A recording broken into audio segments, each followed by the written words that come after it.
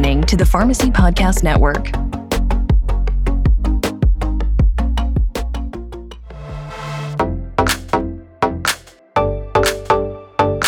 Hello, and welcome to Pharmacists United for Truth and Transparency, the PUTTcast. PUTT is a not-for-profit industry watchdog organization dedicated to exposing the truth about the shady, abusive practices of pharmacy benefit managers and how they affect American patients, healthcare providers, and taxpayers.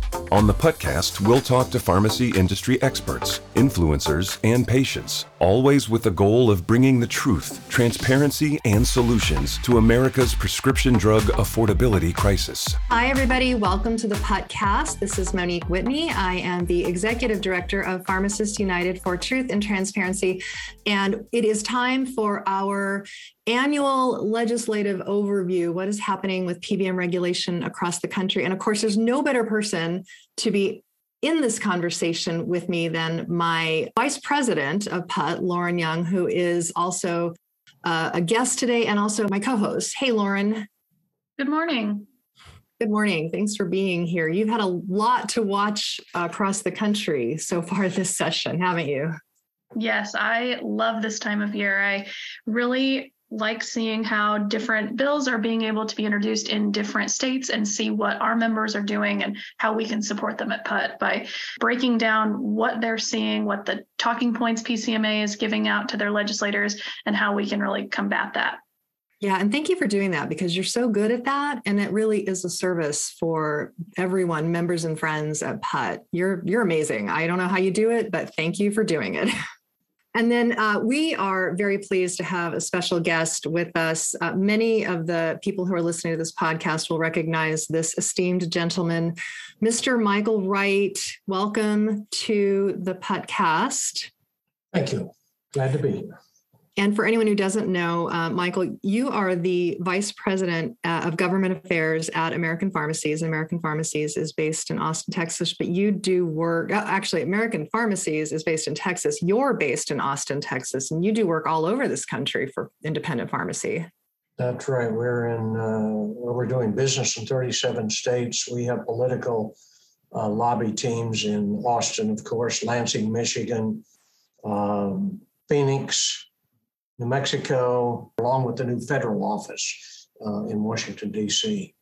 So we're working on behalf of independent pharmacists.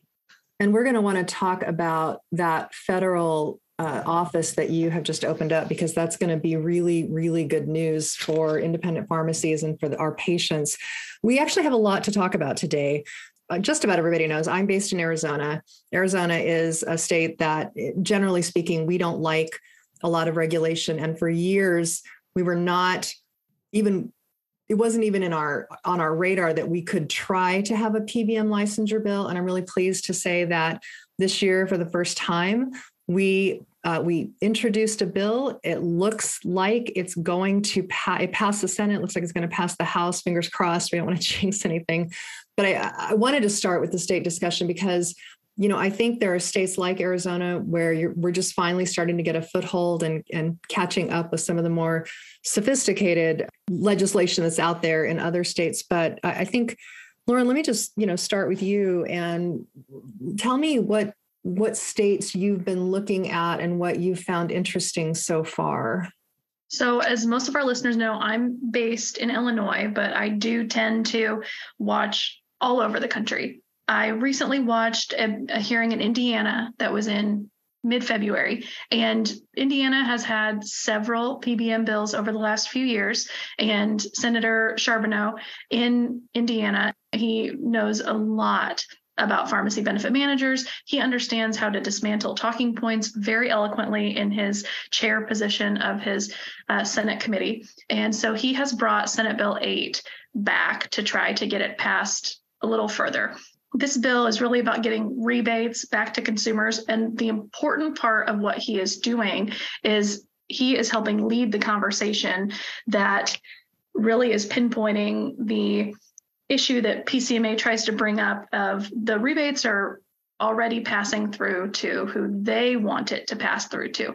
They tell the employers, their clients, that it's passing through to them, and they're able to use that to pay down on premiums, or they're able to use that how it is. But the legislators are hearing from patients and consumers that they're never seeing any of the benefits. Their premiums are continuing to go up. Their prices at the pharmacy counter are continuing to go up. And so those rebates are not doing anything. And so the transparency that Indiana is trying to bring, I think, is really important. And Indiana could not be more different than Illinois in leadership and things like that based on the red versus blue state. And so that's really why when I was looking at Indiana and I was really watching that hearing, I could see what the PCMA lobbyist came up and discussed. And he was going on and on about how he didn't know how the definitions of some of the things in this bill were going to be received. And he was trying to play to the fact that Indiana doesn't like a lot of regulation, similar to Arizona. And he was trying to say that they don't want to give more authority to the Department of Insurance to try to keep any of the insurance companies or pharmacy benefit manager companies in line. And so that was a talking point that we're starting to see across the country, that from the pharmacist point of view and from the state association point of view, they are trying to make sure that state agencies are more aware of what transparency needs to be happening, and different fines that could be levied for these pharmacy benefit managers that are registered or licensed in the state. And so to hear PCMA say, no, you don't want to give any state agency that authority to do that, because that really isn't going to help. There's not going to be a decrease in profits from the pharmacy benefit manager or the insurance companies, was something we all know they think, but to hear them say it out loud during a Senate hearing was evil, just like we know they are. They truly never cease to amaze me. And this would actually be a good time, Michael, to get your input on that and some of the other things that you've been working on. You and I have been watching some things in New Mexico, Minnesota. You've got things in Texas. Please jump in and tell us what you've been watching and what you're seeing. Well, we are highly engaged. I'm not sure we're watching too much. We're highly engaged in a lot of elements. Pretty germane and front and center for us is not only the active sessions that are going on, but I do want to comment on the big bill that was passed in Michigan last year, House Bill 4348. The Department of Insurance, as of the Monday of this week, has started rulemaking on that 37-page bill, and we're very pleased with that. We're going to be going to Lansing pretty extensively, Miguel and Rodriguez, our general counsel, and I, to input on the rulemaking process for implementation of that bill. It is the kitchen sink, everything that one can think of, from steering to retroactive fee bans to non-retaliation, on and on and on. Mail order credentialing, that Michigan 4348 is the mother of all bills, and we're extremely proud of it. But right on target, we have a willing partner, and Lauren touched on the departments of insurance, and we work as hard with the departments of insurance on the rulemaking, on the enforcement element, their compliance divisions. We spend lots of time with those folks, and it's a critical piece after this legislation is passed or before it's passed. So we're very pleased with that rulemaking up in Michigan. Arizona, I think we're probably going to talk about licensure out there as the only state in the nation without any oversight of the PBMs. Of course, several of them are based there, but nonetheless, that's a tragic omission in the last 8 or 10 years. We do have two unique bills that I will want to talk about. They both deal with reimbursement. It is my contention that the ingredient side of things is so tragic in reimbursement that what we have decided to do is to mimic in both Texas and New Mexico, the Medicaid managed care, the fee-for-service fee, where the fee is drastically higher and usually 3 to 5% of the market. We have got bills in both cases to mandate that the Medicaid managed care contractual arrangements pay the same fee structure. As an example, in Texas, that would take the dispensing fee in Medicaid managed care from somewhere around 25 to 50 cents to nearly $9. Has a pretty significant fiscal note, probably $25 million here, much more nominal in New Mexico. Both of those bills are on the move in both cases. They're tough bills to pass, and it is in PBM space because the plans are arguing against it, driving up cost, all of those kinds of things. We're going for all out for the money now. Lots of other things we have done in the past, auditing, transparency, a lot of things long done past in Texas and New Mexico. Anti-steering, we're going for fee structure in both of those states. We have seen it in California. We have seen it in West Virginia. We've seen it in other states where that fee is there. Much like in Michigan, where they have a Medicaid managed care fee built into the budget every legislative session that is north of $10 over there. And that's a handsome number, very handsome number. So I wanted to comment on those types of bills. We passed House Bill 1919 in Texas, the last legislative session. Just so you know, Texas only meets every 2 years, 140 calendar days every 2 years. Technically, we don't want them up here. They'll think up something if they come up here, which is generally not good. But there is a massive effort underway by PCMA, the health plans, there are a gaggle of lobbyists, 50 plus lobbyists to repeal the House Bill 1919 and the steering bill. And we are playing defense very steadily on that section of insurance code and daily paying defense. They put up billboards, they're running ads, they're all over social media. Although there's 181 at the Capitol that vote, that stuff is for the public out there, but that 181 at the Capitol are the people who vote, and those are the ones we pay attention to, not what PCMA is saying or putting out on social media. I could care less what they're saying there. But we're on playing defense a tremendous amount on any repeal of that section of code. They do not like that bill at all. We're contributing up in Minnesota via the Mindy Group and Deb up there. I got so many things in my head. Contributing in Tennessee and Florida. I have never seen quite as much activity, positive activity, and state pharmacy associations and or advocacy level groups in pharmacy going at the PBMs. It's very refreshing to see that level of activity going on in this country. There are ill winds blowing against them, the PBMs. People have realized that maybe they're not necessary or they're driving up cost in of themselves. Very pleased with that. And I think it's a time to strike in any and all settings on anything related to these folks. Just like you mentioned in Arkansas, that's why we're strengthening the ERISA law that's already passed, going after the out-of-state, domiciled outside of the state, so that the Department of Insurance can get at them. That language came from the Department of Insurance to us and ask us to run that up there. So, and we're limiting commissioner latitude in any state that we can. We're giving them more authority, but we're also diminishing their latitude to make discretionary changes to insurance code on laws that have already been passed. We want the legislature to speak as the authority to direct the agencies to do what the intent of the bills passed were. So that's kind of a brain dump on some of the things we're working on. Like I said, we're highly engaged in multiple states and including the federal piece now, which I think is absolutely necessary. That's amazing, Michael. Just, you've said a couple of things that I think would spark a lot of people's interest. Just starting for a moment with, you said something so wonderful about you've never seen such positive activity, pharmacies and, organizations coming together to fight PBM overreach. I mean, that's been my experience. And Lauren, I think that's been your experience. And we've both been around long enough to remember the days when it just wasn't that way.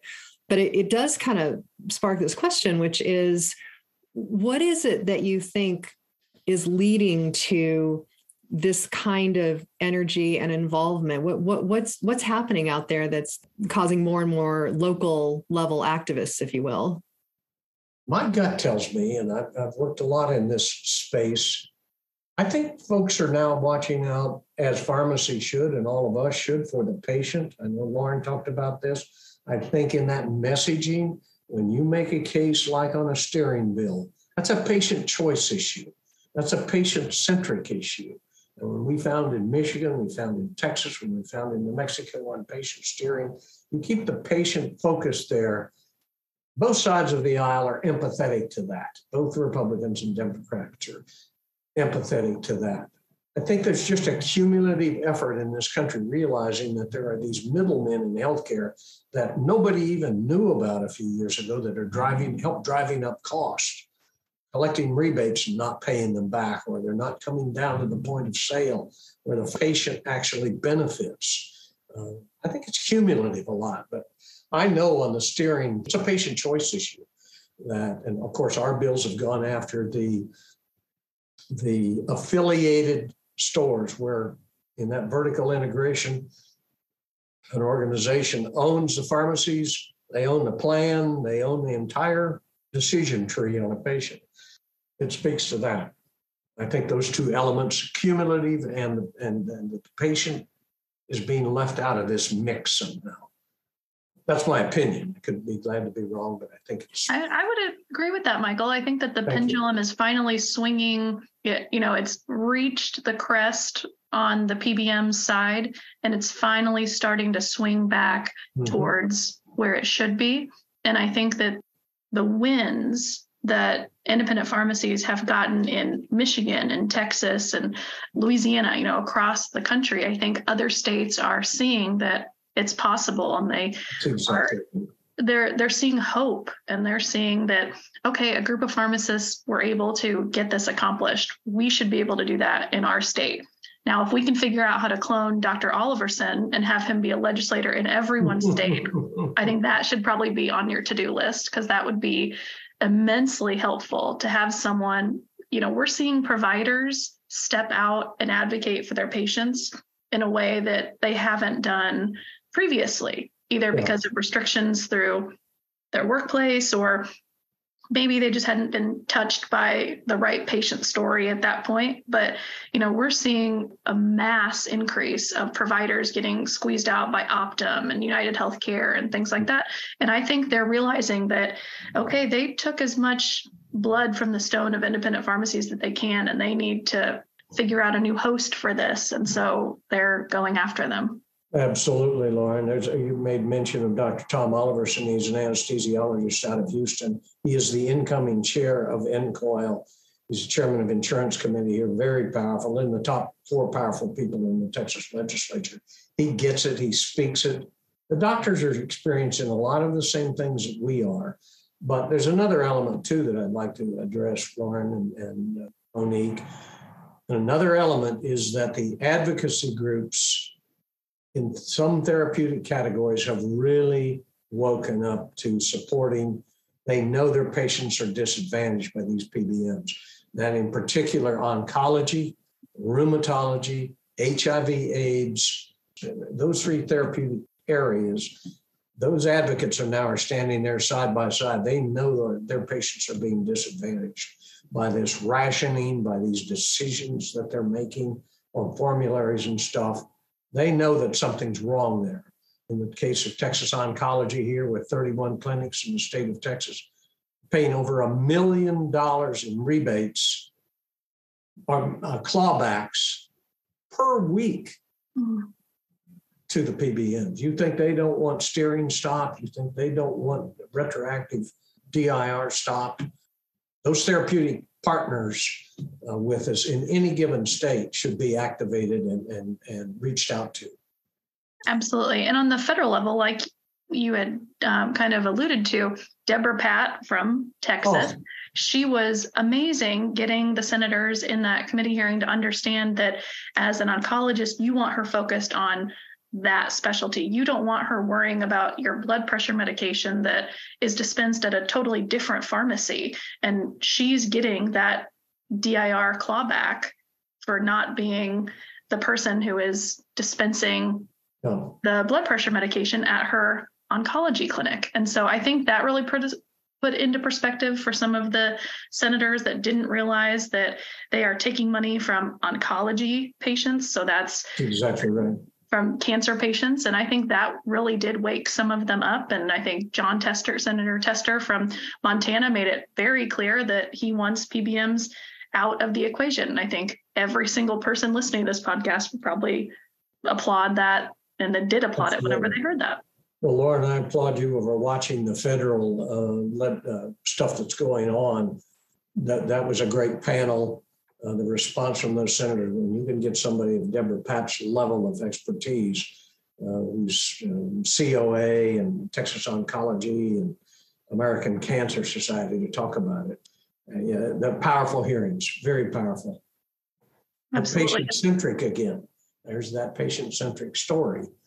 That matters, especially in a condition like oncology. So, one of the things I'm struck by as I'm listening to the two of you talking about that hearing, which I agree was so wonderful and so heartening to watch, is that we are seeing some good movement happening at the federal level, where for the longest time we just didn't. It's just sort of a fact that states tend to move faster than the federal government. And yet we're seeing things happening. And Michael, you mentioned earlier that American Pharmacies has opened an office in DC. I would love for you to, talk a little bit about that. And then also, what is your perspective on what is happening, and please feel welcome to be as candid as you'd like about sure. What these bills are and if they're going to help us or not. But we have a very strong grassroots network of folks who've come up from these state houses and gone to Washington, D.C. We have a match nationwide in every one of our stores now, over 1,000 of them, to their congressional people, and we are turning on that advocacy base. So we went up there and hired us a firm for a 4-year stint going forward. We're highly engaged up there. And it's blossomed out beyond the Buddy Carters and the John Testers and these folks. Senator Grassley of Iowa, Senator Cantwell out of Washington State, on and on and on. It is growing. Our Texas delegation has a great deal of power in Washington, D.C. On the Energy and Commerce Committee, we have 4 or 5 slots from there. I know those folks personally. Why should we not capitalize on that and tell our story for community pharmacy? But I think that there's going to be a lot of positive activities. There's already a lot of activities related to specific. And I've got a 5-page document here with all of the bills and the tracking and all of that. Another element up there that we're engaged with heavily, and we just got appointments set this morning with Federal Trade Commission on this study that they are doing. That looks to be that it would last 3 years. We find that timeline unacceptable. We want that at 2 at the absolute maximum, and maybe as short as 1. And we're having senator friends weigh in with the FTC, help us get in front of them. But they are also encouraging speed rather than a 3-year long-term delay. The PBMs and PCMA are sending lots of material in, truckloads of material, all redacted. It really is not valuable at all. So the FTC, not to our benefit, but to our liking, is increasing staff and the attorney staff on the subpoena side. It just shows you how difficult the battle is with these folks. They're armed to the teeth with lots of money, lots of lawyers. We want that accelerated. But FTC and that study is going to be critical. We're submitting data from 7 of our stores, specific that they have asked for, just what's really happening in the store. Anecdotal stories are fine, but they're going to need data too. So we're working on all those kinds of things. That's so encouraging to hear, Michael, that you guys are continuing to keep up with the FTC on the 6B study. It's absolutely critical that piece of the agencies, Lauren, the TRICARE issue with veterans and that benefit and stopping that and moving to a mail order is on our radar. Just had email traffic on that this morning. We can't let those kinds of things, a lot of top-down, CMS, as difficult as they are, if we can find solutions, i.e. a steering solution inside of Medicare Part D, monumental. We wouldn't have to fix all these we'd have to fix on the commercial plans, but if we could fix something or tweak the Medicare D on steering, monumental stuff, in my opinion. So, those are all things that we've been watching and concerned about. And I agree with Lauren. I'm encouraged to hear you say that you are watching the FTC. My fear has been, because this, we're all human beings at the end of the day. My fear has been for a while that with all of the positive movement with the FTC taking on this study with, so many senators, you're right. You mentioned a little while ago that we're seeing more and more senators and other legislative members in the House starting to understand what's happening. My fear has been that people will say, "Oh, this is getting handled," or "This will be, this it's all going to be okay." And I'm not certainly here to say that isn't the case, but here at PUTT, we are boots on the ground fighters for what's going on, and we've seen no indication that anything is remotely close to handled. In fact, just the fact that we're seeing PCMA trying to roll out a pretty terrible rebranding campaign, calling themselves pharmacy benefit companies and whatever else they're trying to do, sort of shows that they're not going down with a fight. They never planned to go down without a fight. And for some reason, they really do think that what they're doing with their, dozen plus ways of profiteering in every possible way is good for Americans and good for patients. So, it's not handled, but there is progress. And so there's every reason to be optimistic. And I guess this is a long-winded way of saying our work is only just beginning. I mean, yay, we're making progress and we got to keep this up. Absolutely. I'd like to comment just if I could on reacting to PCMA and reacting to the plans. I spend less time on it now than I ever did. I spend very little time in the counterpoint arguments anymore. I think once again, I'll repeat it, if the patient is kept at the center of this, if the network adequacy, especially in states with lots of rural communities and maybe no big box stores, that's another heart tugger and fear for legislators. Worrying what PCMA says. I don't spend much time on it anymore. Told the legislator yesterday here at the Capitol, forget what the health plans are telling you. You're running this bill on reimbursement because you lost independent stores in the Dallas Metroplex. That was your intent. Stay with that. You ignore what they're saying. Doesn't matter what they're saying. You're powerful. You're the vice chairman. It's an African-American lady out of Dallas, Texas. She's lost inner city stores. And I don't much care what PCMA is saying anymore. They put up billboards right over here. Senator called me and said, "I think that's aimed at you. The independent lobbyists are driving up healthcare costs." Took it as a badge of honor. Really, I don't care what they're saying. If you stay on the message, if you stay on the intent of the bill and have got the right bill sponsors, that's all over here. I'm an old duck, been at this a long time. It's what those legislators think and the right messaging from the pharmacy community to it, not the complaining.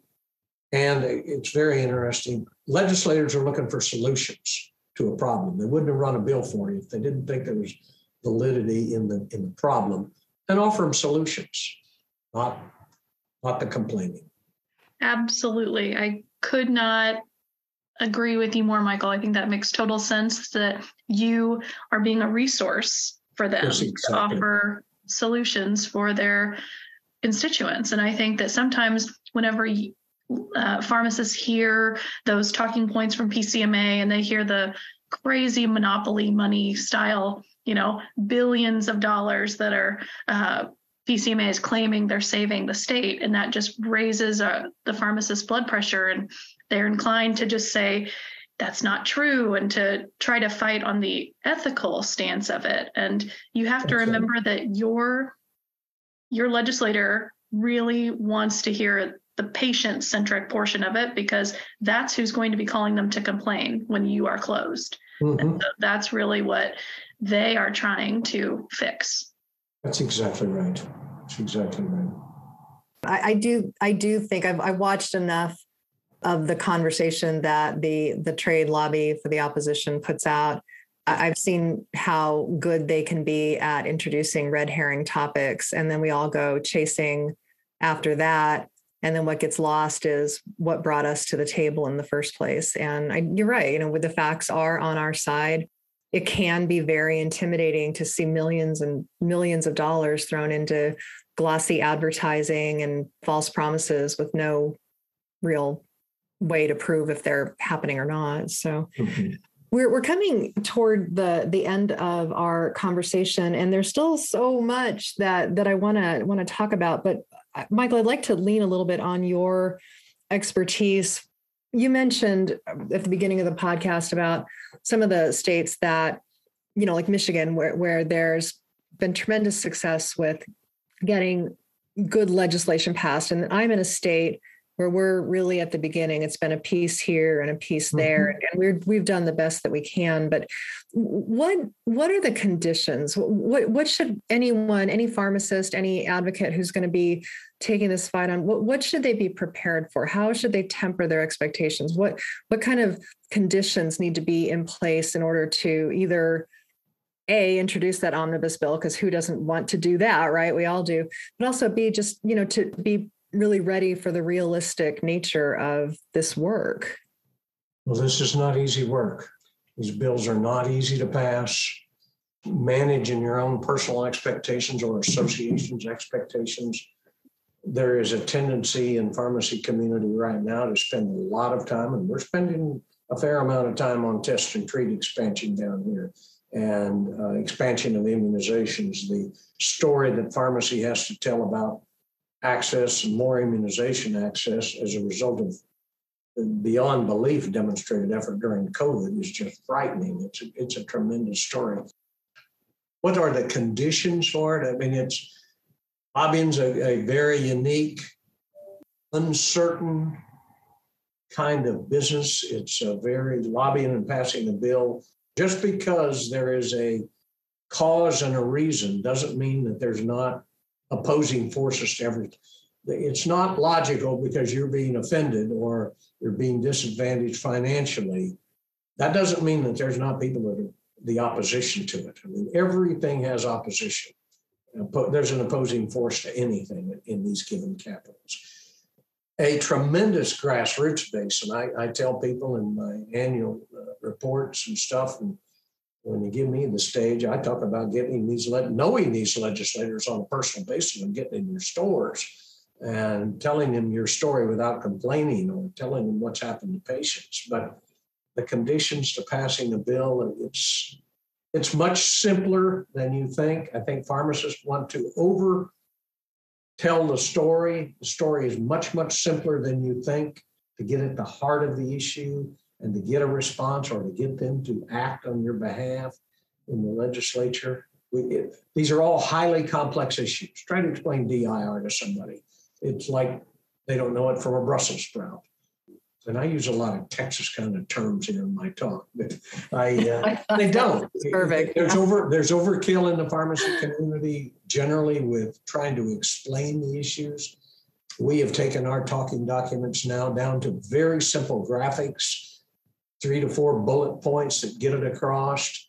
Try to make it as much about the patient as we can, not just the economics of survival for these independent stores. It's not as complicated, but it also can be extremely challenging and disappointing at any given time. Best laid plans can be derailed. As I said here in Texas, 50, 60 lobbyists alone working for PCMA in the plans in a state like this.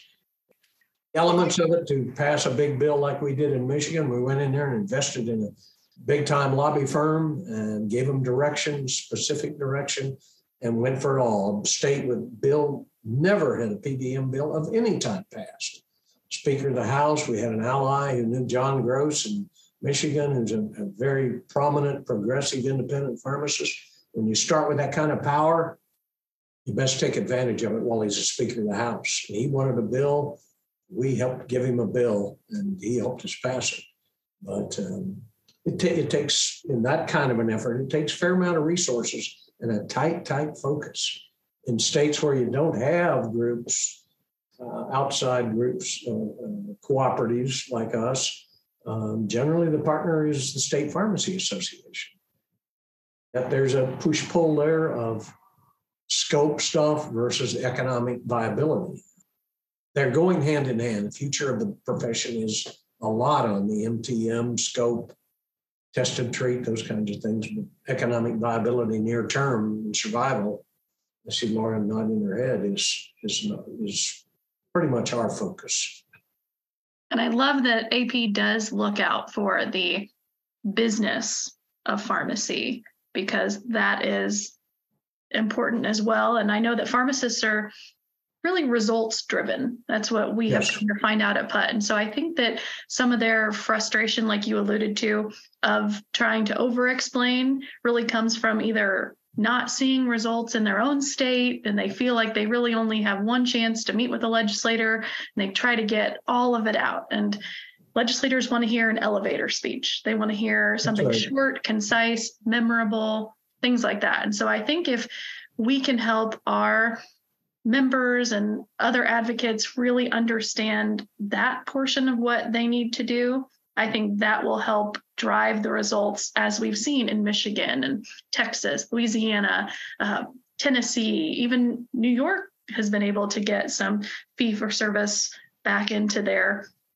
managed Medicaid. And so I think that's really what we all want as a group. Rising tide raises all ships. We want to make sure all of our independent pharmacies are able to continue serving their customers. And if we just focus on the scope of practice, there's going to be a lot of these independent pharmacy owners that will have to become chain pharmacists or something else. And that's not really what they want to best serve their customers.